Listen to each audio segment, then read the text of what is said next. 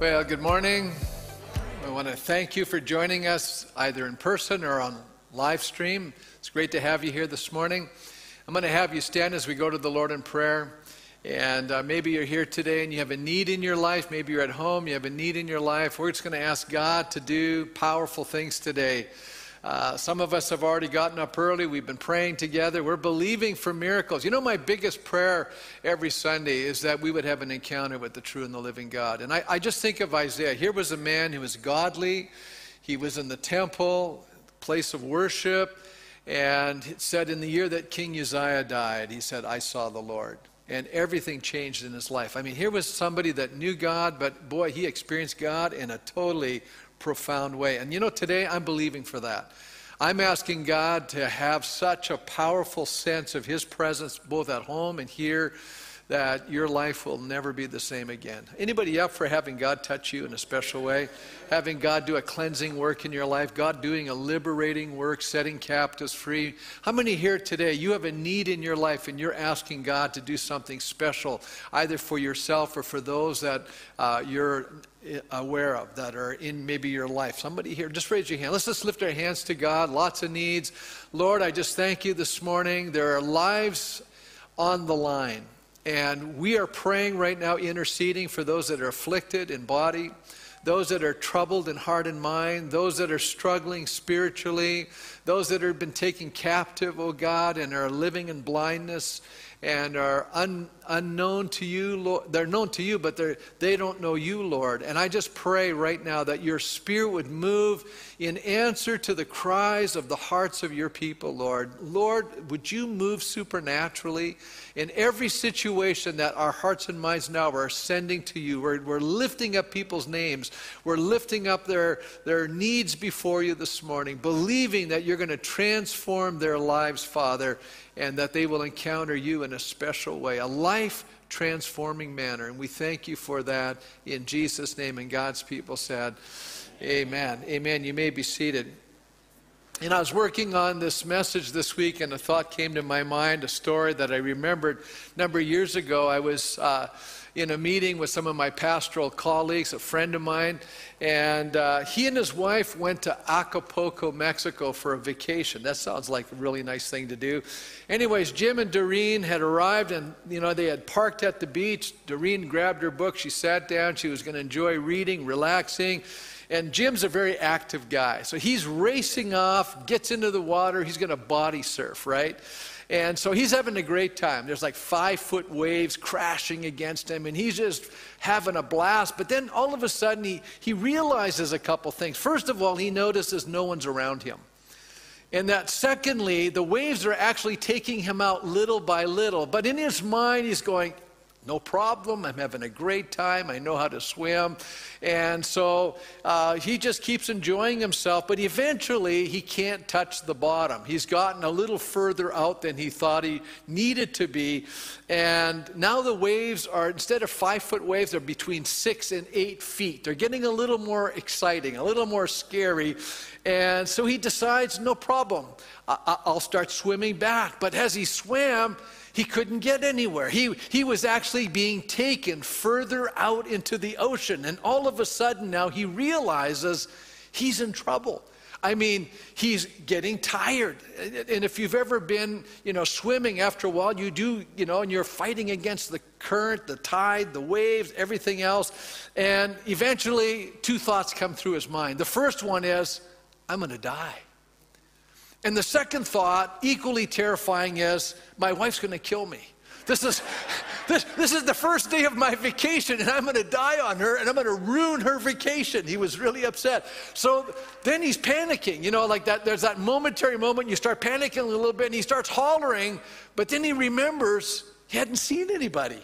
He was all by himself in this stretch of the beach. And so then he goes, you got to settle down here, Jim. And so he flipped on his back, and eventually, a couple of things he had not noticed in his enthusiasm to get in the water were that there were these huge towers where lifeguards were posted. And fortunately, one of the lifeguards noticed that he was in trouble. And so he took a surfboard and went out to him. And eventually he says, just about the time I was ready to just give it up, the lifeguard showed up on the surfboard. He said, I was so exhausted, I could barely get on the surfboard. The lifeguard had to help me to get on the surfboard. I couldn't do it on my own. I needed his assistance. And then I noticed he started taking us parallel to the beach. We were actually going lateral instead of back into the wave.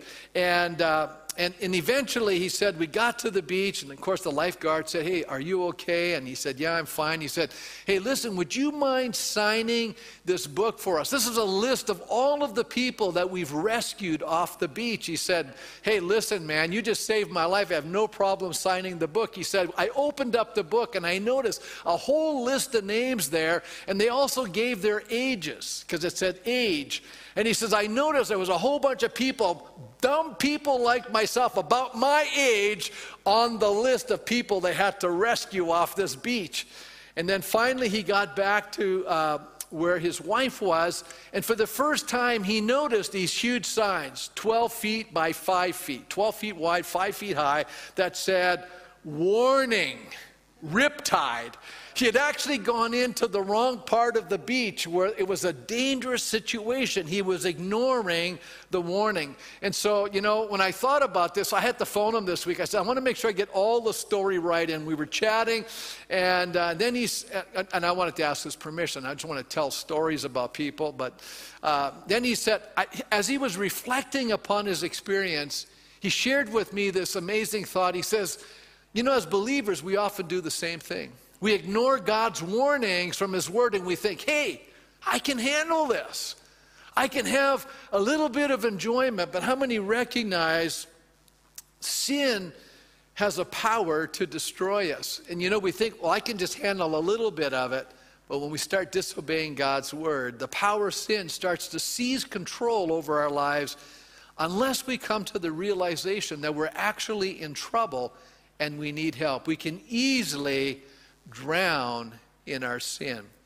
Now, living in this earthly life or this world has always posed great dangers to us as believers. The Christian life is like swimming against the tide. One of the dangers is the very strong tide or current that flows against the purposes and the will of God. And we're going to constantly be battling this in our lives. Strong tides are designed to pull us out and then down. They're always designed to do that way. And especially, you know, in a riptide. You know, that's when the two converging tides, the tides coming back and forth, but these are bumping up against each other and creating a highly dangerous situation. And we need to be able to identify the threats in our life. And you know, when you're in a riptide, the best thing to do is not try to swim against it. You're not going to do it. You have to swim parallel or lateral. That's why the lifeguard did that, to get him out of the riptide in order to bring him back to the beach. In the first 3 chapters of 1 Peter, we've seen a consistent call to live a holy life and to be prepared to suffer injustices and hostilities as believers. We're going to see more of that as we're moving through the letter. Peter's been talking about Christ's suffering as examples for us, that we need to understand that in this life, there's going to be some great challenges. And Jesus experienced them, and you and I need to understand that we also will experience these in our lives as well. Now, Howard Marshall points out a person who suffers shows that he or she has given up on those things against which their suffering is a protest. In other words, by suffering, Christ showed his opposition to sinful living. How many know that? That's true. I mean, he suffered in order so that you and I could be free from sin. So we need to understand that, you know, sometimes we look at suffering as a negative thing, but as we're about to see, sometimes it's the tool that helps you and I understand some very significant things about life. In other words, persecuted Christians need to follow Christ's example and say a firm no to their temptations. We're going to just look at the first 6 verses today. I was going to do 11 verses, and then I decided, you know, I'm having a harder time finishing my sermon, so I'm going to cut it in half, And I thought, good, this will be easy. And then I realized it's still a long sermon. How do I do this? Just 6 verses. But let's take a look at the first 6 verses of 1 Peter chapter 4. And we're going to find 2 keys to swimming against the tide. And the first one is simply our commitment to the gospel. So what does it really mean to be devoted or committed? To be a committed, devoted follower of Jesus Christ, to embrace the good news that, Jesus literally died for our sins and that you and I can live in this amazing freedom. So what does it mean to live in order not to be drowned by the tides flowing in our particular culture? And it's taking people into destruction right now, and we're seeing it. First of all, it begins with the right attitude, both towards God and towards our former lifestyle. Now, one of the important elements that we often overlook in our current Christian context is the need for genuine repentance. We don't talk about that enough, but let me just point out something to us.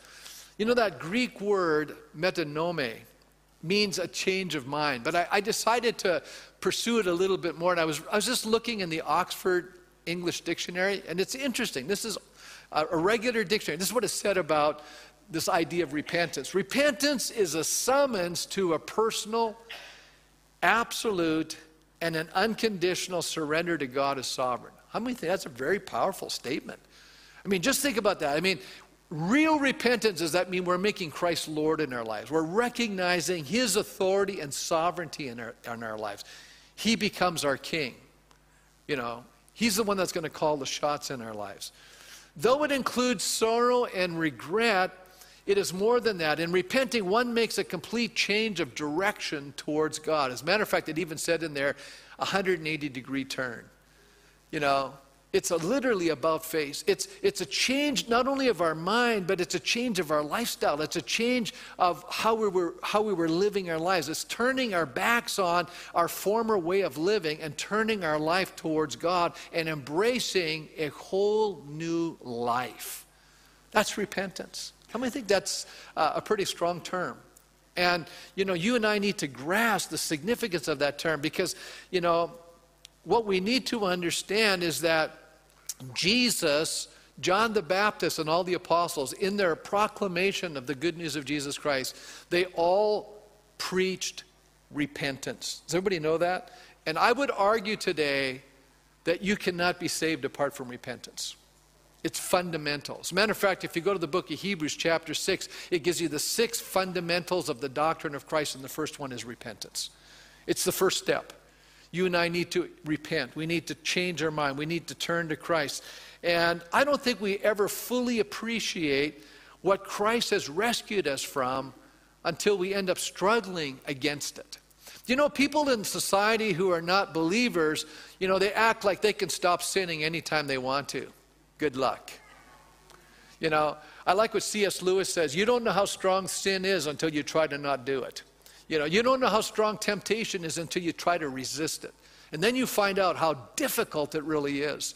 How many have ever tried to miss a meal or two? You start fasting. How many go, I could miss a meal or two? Oh, yeah, try it. Yeah, spend a few days without eating. Tell me how easy it is.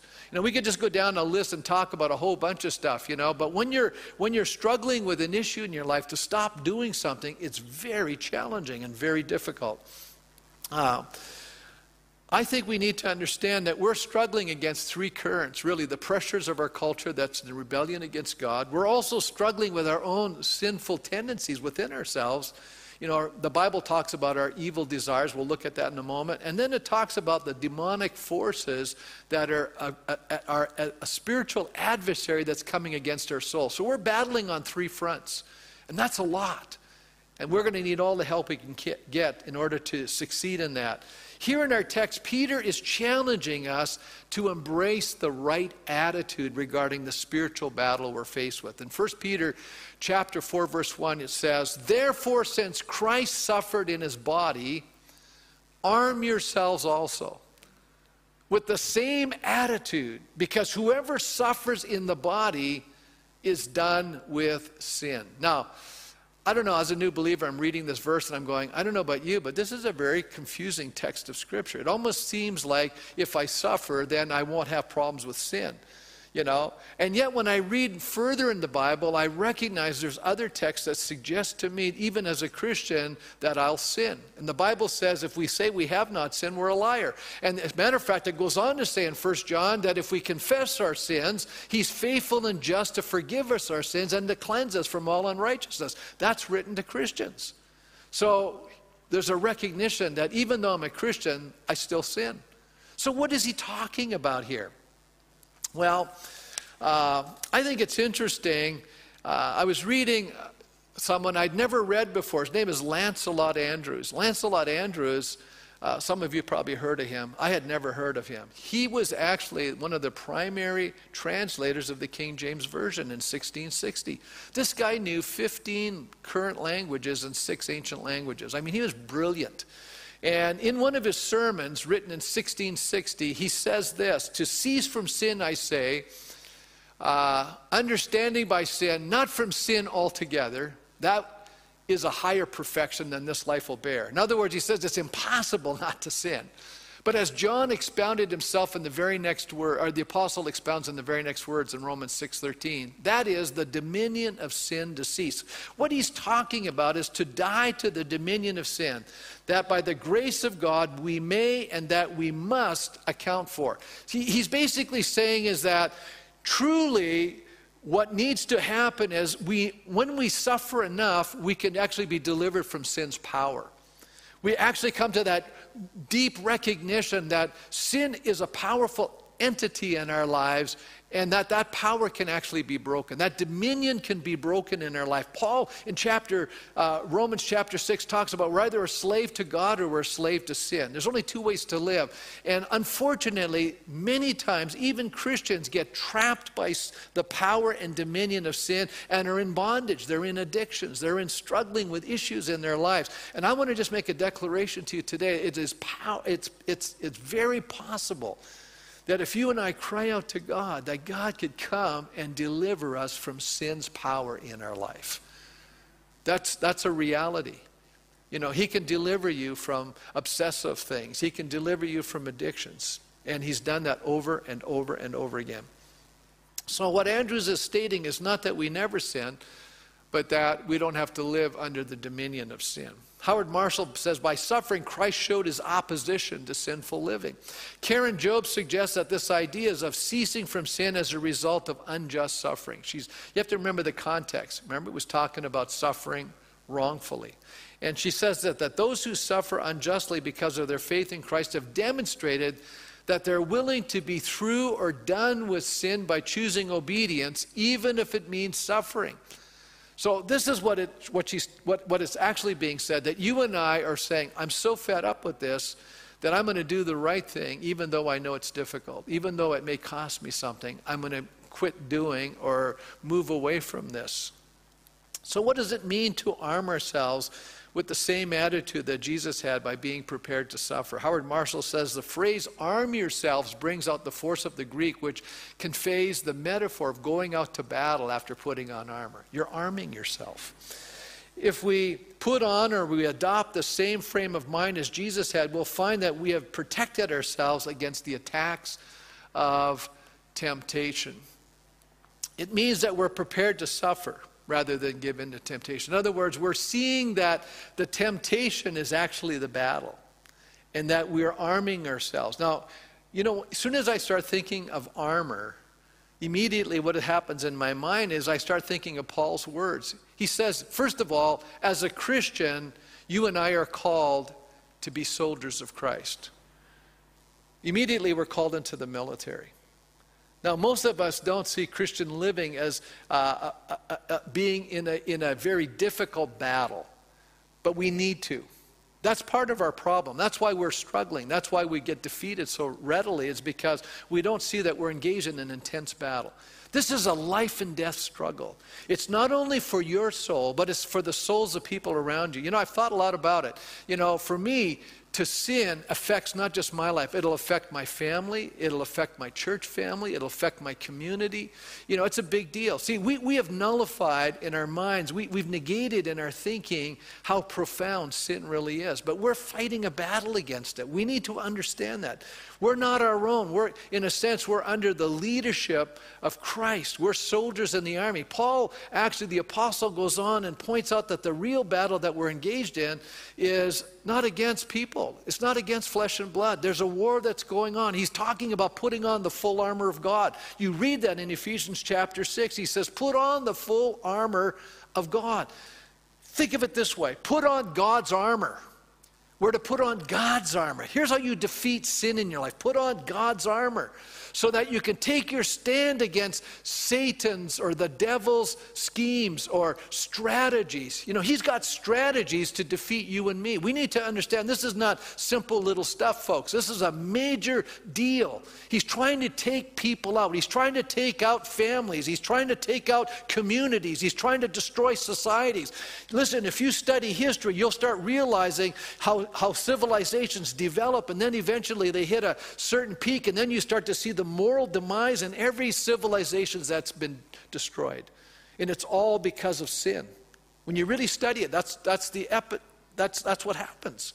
And we see it over and over again. This battle that we have seen earlier is not just against our former sinful nature that has ruled over us, but it's also against satanic strategies that are battling to tempt us, to lead us back into the bondage of sin. Peter now begins to instruct us how we should live as Christians. He describes two very different types of lifestyles, and we need to understand them. We now have to begin to live for the will of God.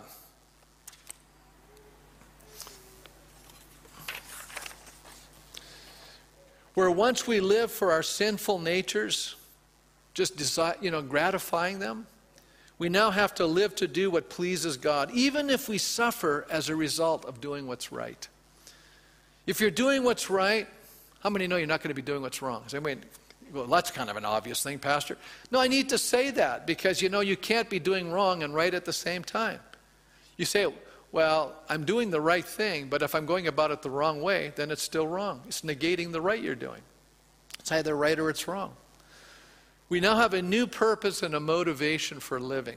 1 Peter chapter 4, verse 2 says, as a result, they do not live the rest of their earthly lives for evil human desires, but rather for the will of God. So I'm sitting down here, I'm saying to myself, okay, there's only two choices. I'm either living to satisfy my sinful nature, or I'm living to do the will of God. I have one of two choices. There's no other ground, folks. That's what I'm trying to explain to us today. There's one or the other. No wonder Jesus taught us in the Lord's Prayer, thy kingdom come, thy will be done. See, that should be the cry of our soul. Lord, I want to do your will. Let me go back to Lancelot Andrews for a minute. How do you live according to the will of God? This is his answer. And then we live according to him. When his will is our law, his word is our rule, his son's life is our example, his spirit, rather than our own soul, the guide of our actions. We're walking in the Spirit. We're led by the Spirit of God. We're not leaning to our own understanding. We're trusting God with all of our heart. We're looking to the Word of God.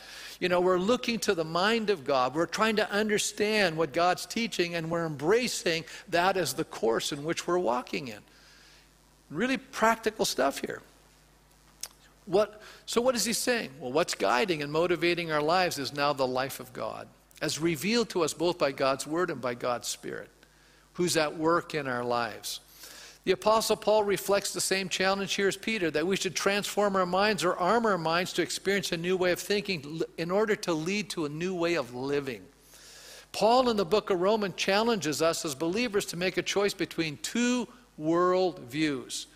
I don't know are you getting tired of me yet? I'm in Proverbs. I'm showing you there's a contrast. You're either wise or you're a fool. You're either walking in the Spirit or you're walking in the flesh. You're either embracing the mind of God or you're embracing the mind of humanity or evil. You just can't be one or the other. He goes on here to say in the book of Romans, He says, I urge you, brothers and sisters, in view of God's mercy, to offer your bodies as a living sacrifice, holy and pleasing to God. This is your true and proper worship. You know what this tells me? I don't even own my own body. I don't own anything. It all belongs to God. Okay, then it goes on to say, don't be conformed to the pattern of this world, but be transformed by the renewing of your mind. Then you'll be able to test to prove what God's will is, his good, pleasing, and perfect will. You know, how do I know God's will? It's in his word. That means I got to spend time there. And as I spend more and more time in the Word of God, something happens inside of me. My mind changes. I start thinking differently. I start thinking thoughts that are different than what I used to think. I start thinking so differently. You become really a different person. You start changing from the inside out. It's very powerful, you know. You know how many people today, they're walking around. I'll give you an example. You know, a lot of people today in our culture, you know, we feel sorry for ourselves. We're all stressed out. We're upset. We got pressures. We got this. We got that. Can I just point out to you, here's how my mind works right now. I'm going, why should God have done so much for me? Why was I born in a country that I had all of these amazing opportunities?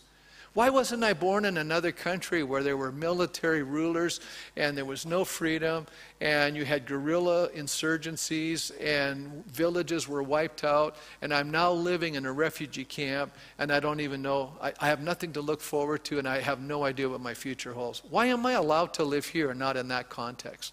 Why is God so good to me? And then the next thought that comes to my mind is, and we're going to talk about it next week, you know, in light of what God's put into my life, what am I obligated to do?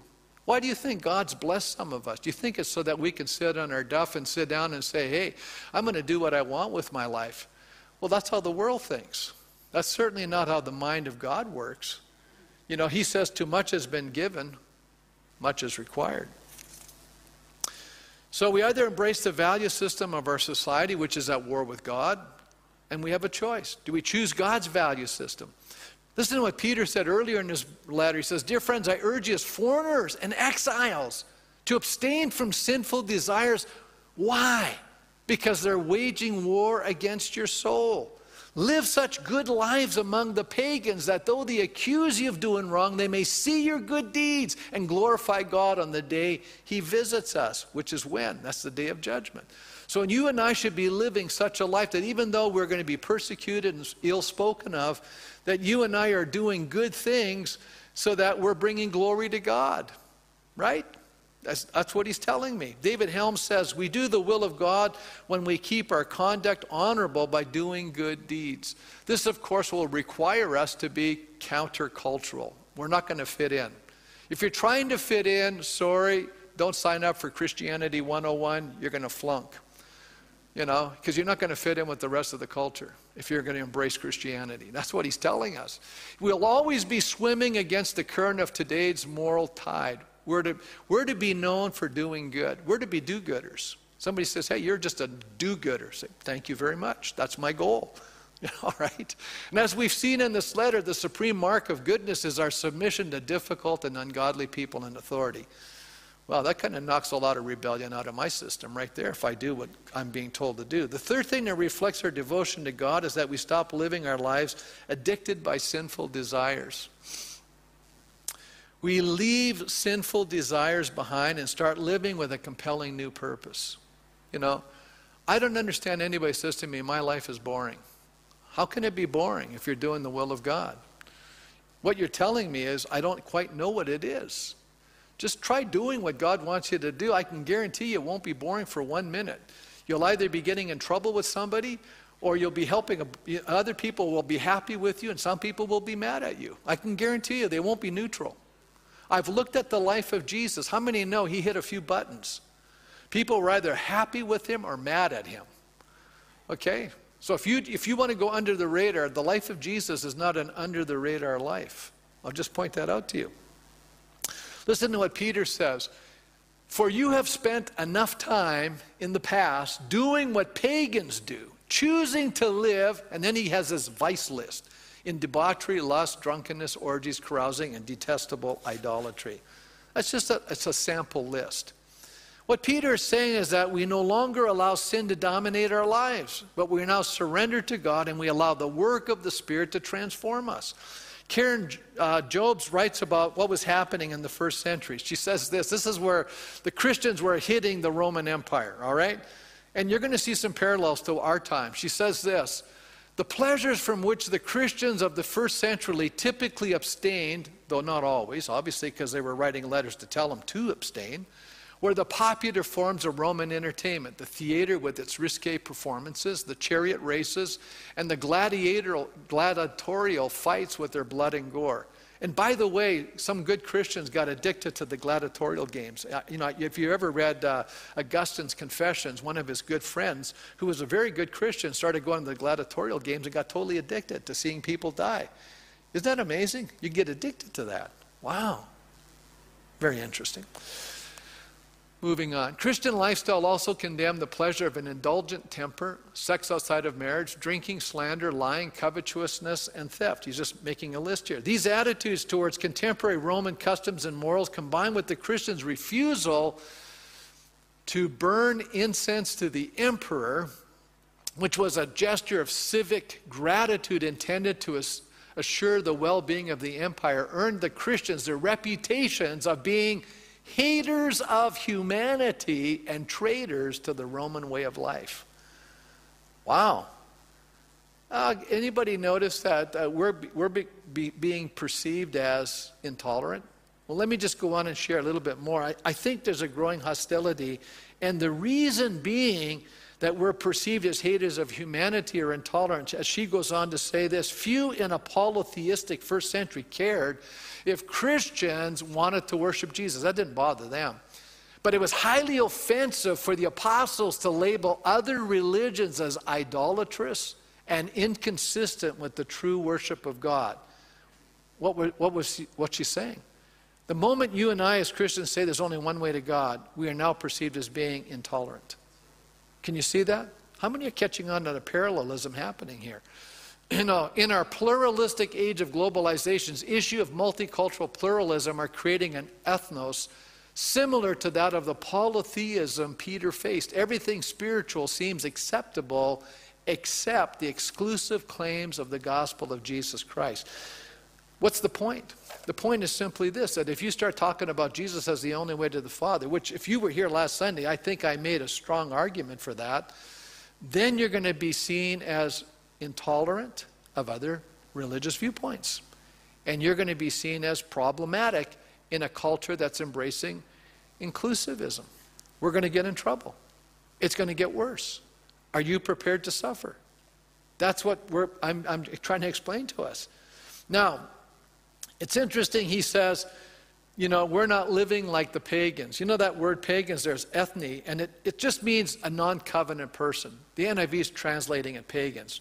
Some translations translate it Gentiles. It's a person who's not in relationship to God. So there's only two types of people right now on the planet as far as God is concerned, looking down. We're either in covenant with God or we're not. It's not that we're Jew or Gentile. See, even these Gentiles were now considered, in a sense, a Jewish covenant person. The moment we come to Christ, we come into that relationship. And Paul also states that this is what's motivating people's actions. He again points out the two different ways.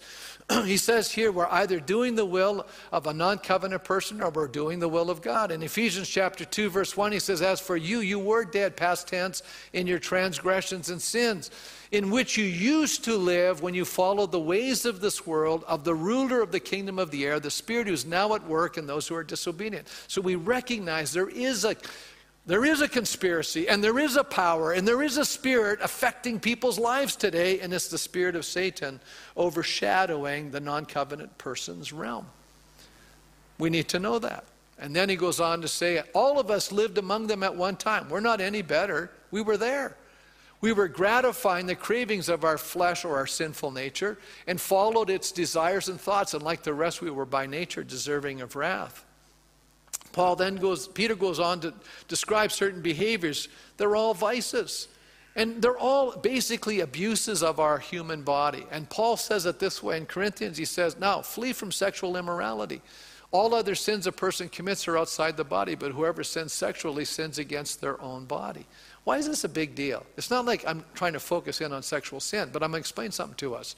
It's because, as he says, do you not know that your bodies are temple of the Holy Spirit?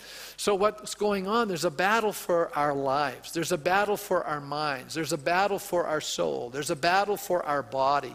Because when you and I become a covenant person with God, what does God do? Is he enters into this covenant, and his Spirit now comes and lives within us. You and I are actually instruments of the presence of God. We're bringing God's presence everywhere we go. You know, this power is living within us. We're just these little clay vessels bringing the presence of the living God to people. It's a very amazing thing. If you ever had a little epiphany about what's going on here, is God's living in me. God's living inside of you.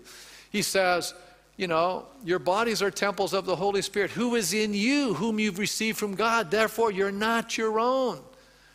We got to get it out of our heads that we control ourselves. No, we have a decision to make. We have to recognize that when I'm a covenant person with God, I belong to God. I don't belong to myself. Even my body doesn't belong to me. It belongs to God. Then he goes on to say, you were bought at a price, therefore honor God with your bodies.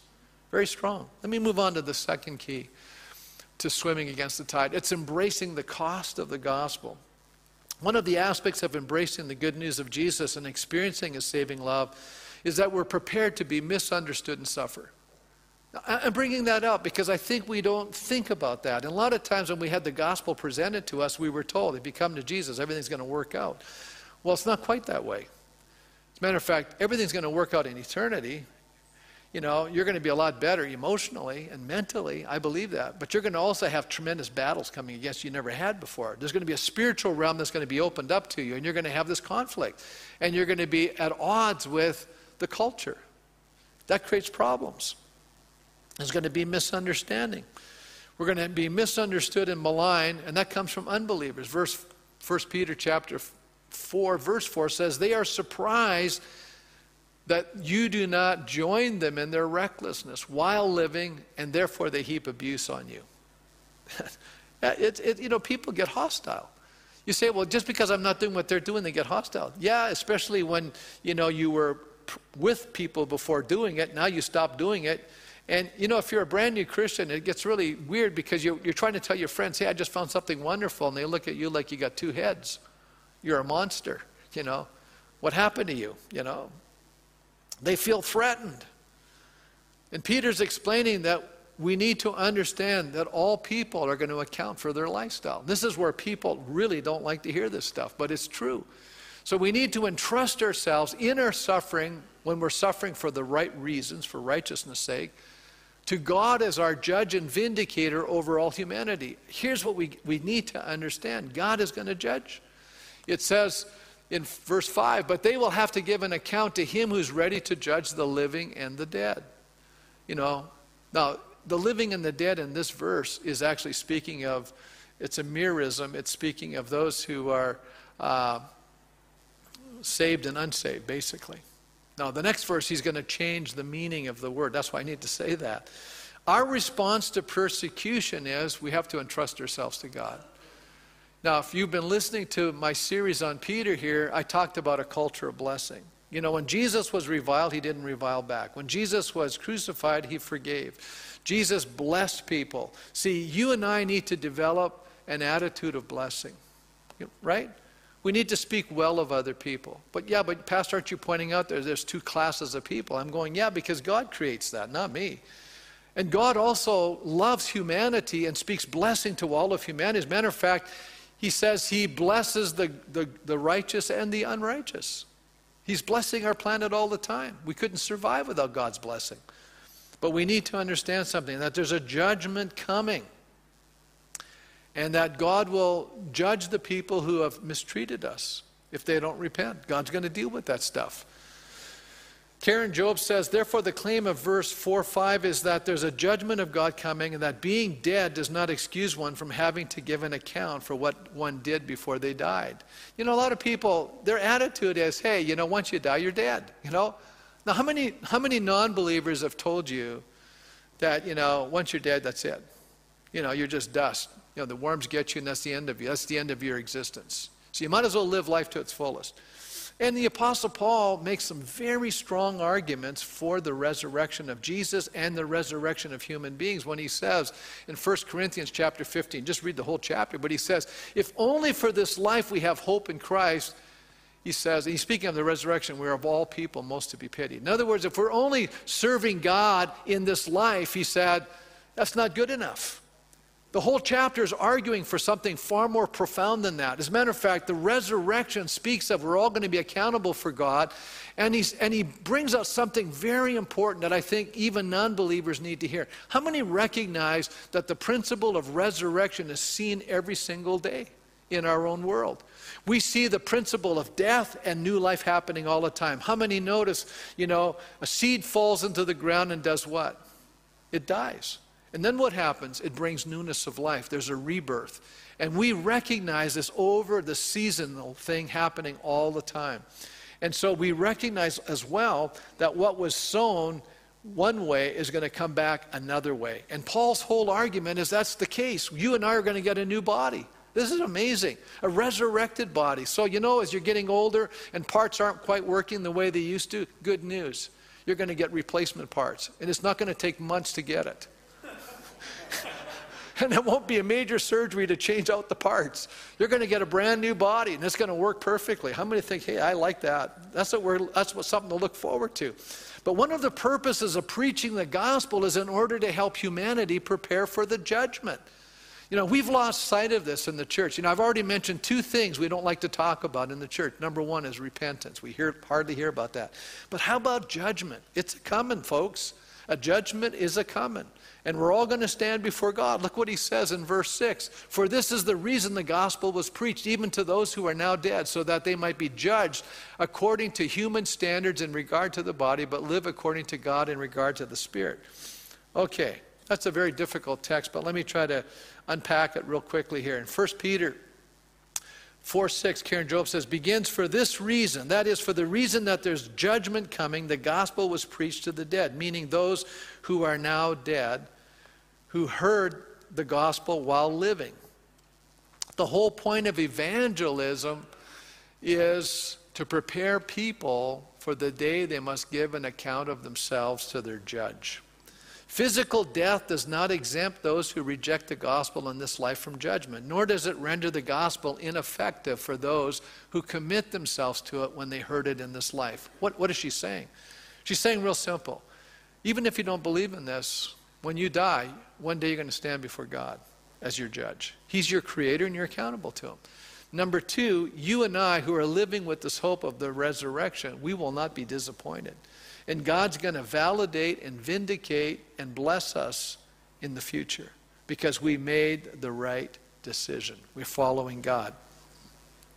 Since judgment is coming, it's wisdom for us to live for God. Yes, even to suffer for doing what's right.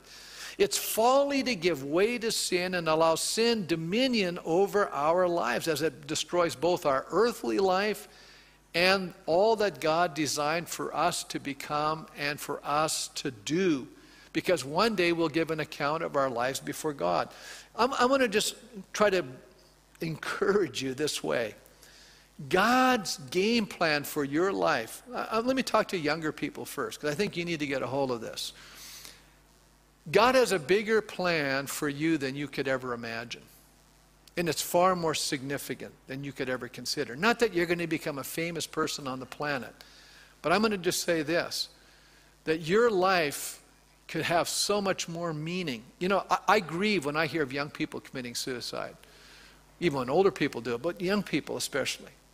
There's so much potential here. And if we would only give up our lives and surrender it to God and allow God's will to be accomplished in and through our lives, it would transform us. You would find so much joy and hope and grace and blessing, and you would not only be living for yourself, you would be living to help so many other people around you. It's not just about us, folks. It's about what God wants to do in and through us for the sake of many other people. I find it very fascinating, and I'm just going to touch on this verse, but I'll come back to it next week. In verse 7, he says this. He says, the end of all things is near. What's he talking about? He's talking about judgment. He says, therefore be alert and sober-minded so that you may pray. Be alert and sober-minded, so that you may pray. Why is he saying that? You know what? We need to not be careless. We need to be, aware of what's going on. What began in our text today is having the right attitude regarding temptation and sin in order to arm our minds to resist, now concludes with this exhortation to be alert and sober-minded in order to have communion with God, in order to pray. So the question I want to close with is, how are we living? Are we being pulled into the riptide?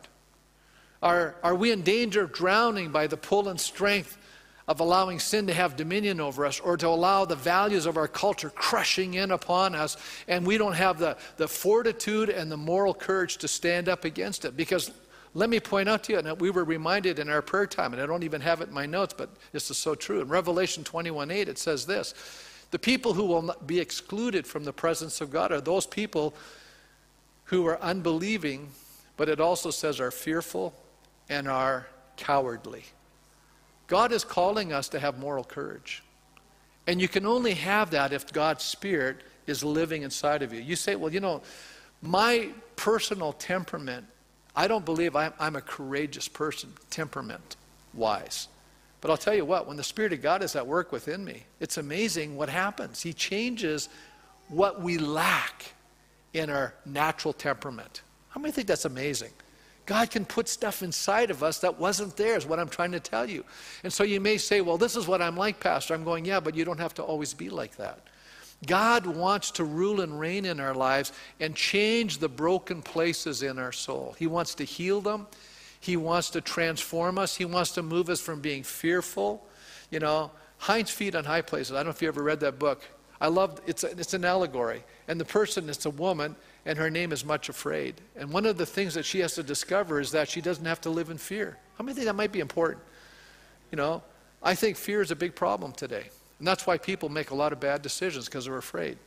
They make poor choices because they're afraid. Fear is a terrible motivator. How many know that perfect love casts out fear? What needs to fill our hearts today is the love of God. I'm going to have us stand as we close the service in prayer today. And just with every head bowed right now as we pray, I want to ask questions so that you and I can respond to the Spirit of the living God. Maybe you're here today, and my question is simply this. Maybe there's areas in your life you're saying, Pastor, I'm living in spiritual defeat. I already know that. And let me just say this. God wants to change that. If you've given your life to Jesus Christ, the power of the Holy Spirit and the grace of God is greater than your sin. You need to know that right now. He wants to set you free. How many people here say, Pastor, I battle in my emotions. I battle in my thoughts. I battle with areas in my life. I struggle with sin dominating my life. And that's you today. Just raise your hand. I want to pray right now for you. Be honest. You're struggling. It can be all kinds of addictions. It can be alcohol addiction, it can be drug addiction, it can be food addiction, it can be sexual addiction. We can just go down the list. Come on, guys, let's be honest. If you want to fool around in the riptide there, sometimes we need Jesus, the lifeguard, to swim out to us and put us on the board and get us back to safety. That's what we're praying about today. God set us free. How many here say, I can honestly say, Pastor, I'm being challenged right now. Spirit of God is speaking to you about living for the will of God. Because up until this point, it's about your will. But let me tell you how foolish that is. Bible says, don't lean to your own understanding. In all your ways acknowledge Him, and He will direct your path. Trust in the Lord with all your heart. Is that you today? God's speaking to you right now. He's saying, it's about you, not about me. But you know what? You want to make a commitment today. Say, Lord, I know that you're real. I do believe in you. I believe you died for me, but I have to be honest. My pursuit in life is not about doing your will. That's not my goal. But from this day forward, I'm going to ask you to forgive me, and I want to make that my number one pursuit. And wherever that takes me, I will follow. And it's going to take you on a journey. Let me tell you something. I was so broken as a young person. I have no idea when I gave my life to Christ where it was going to take me. It took me into the ministry. It took me all kinds of places. I've been in different places in the world. If you'd have told me I'd be preaching in India or some of these other countries, I'd go, you're crazy. You know, I couldn't see any of that. I had no idea what God had in mind. God has something in mind. And it doesn't have to be even that extravagant. You know, it could be, I'm impacting my family in a positive way. Can I just say to you right now, if I was not a Christian, I probably would not have a marriage. I probably would not have beautiful kids that are serving God. I wouldn't have great kids, grandkids right now that are so amazing and they're loving Jesus. None of that would have happened. I'm going to tell you right now, it would not have happened. God is doing something, folks. But when you and I say, Lord, I give you my entire being, I give you my life, I'm just surrendering everything to you, something profound starts happening. Spirit of God starts working inside of you. And maybe that's you today. Just raise your hand and say, you know what? I'm gonna make a consecration today. Consecration means I'm gonna surrender my entire being and say, here's my life, God, my spirit, soul, and body. Whatever you have in store, whatever you want to do, all I want to do is your will. I'm just going to pursue it with all my heart. And it's going to lead you on a journey. You're going to be a follower of Christ, and you're going to have experiences you would have not had. I'll make this a guarantee. You'll have experiences you'll never would have had if you had just continued to do what you thought was the right thing. Because God has a bigger plan than what you've got. And so, Father, I pray right now that the Spirit of the living God would come upon us, Lord. People that are hearing my voice, Lord. People that are struggling with areas in their life. There's addictions in their life. They're struggling with bondages in their life. I believe that the power of your grace, the power of your Spirit is far greater than those issues. And Lord, as we make a surrender to you today, we're saying, Lord, not my will, but yours be done. I'm not going to live for my sinful desires. I'm going to live for the will of God today. I'm going to choose you, Father. I'm going to choose your purposes. I'm going to choose your way. I'm going to choose your kingdom, Lord, over even my agenda, Father, because I believe that how you designed me, your purposes are far more exciting, more interesting, Father. And yes, more challenging. And yes, there will be suffering. And yes, there will be struggle at times. And yes, there's a price to pay. But it's worth it in the end, Father. It's still worth it. And I pray right now that you'll pour courage into our hearts. I pray that you will defeat the spirit of fear that's living in people's lives right now. I pray that your perfect love would cast out the fear that's hindering us from moving forward in your kingdom. Right now, Father, in the name of Jesus, I pray that you'd speak to those fears, Lord, and that we would rise up in moral courage, and we'd be able to say no to sin and to Satan and to the course of our culture, Lord. We could say no to those things and yet live by grace, live by love, live by hope, live by truth, live by your amazing Spirit, Lord, living within us. And we thank you for that in Jesus' name. And God's people said, amen. God bless you as you leave this morning.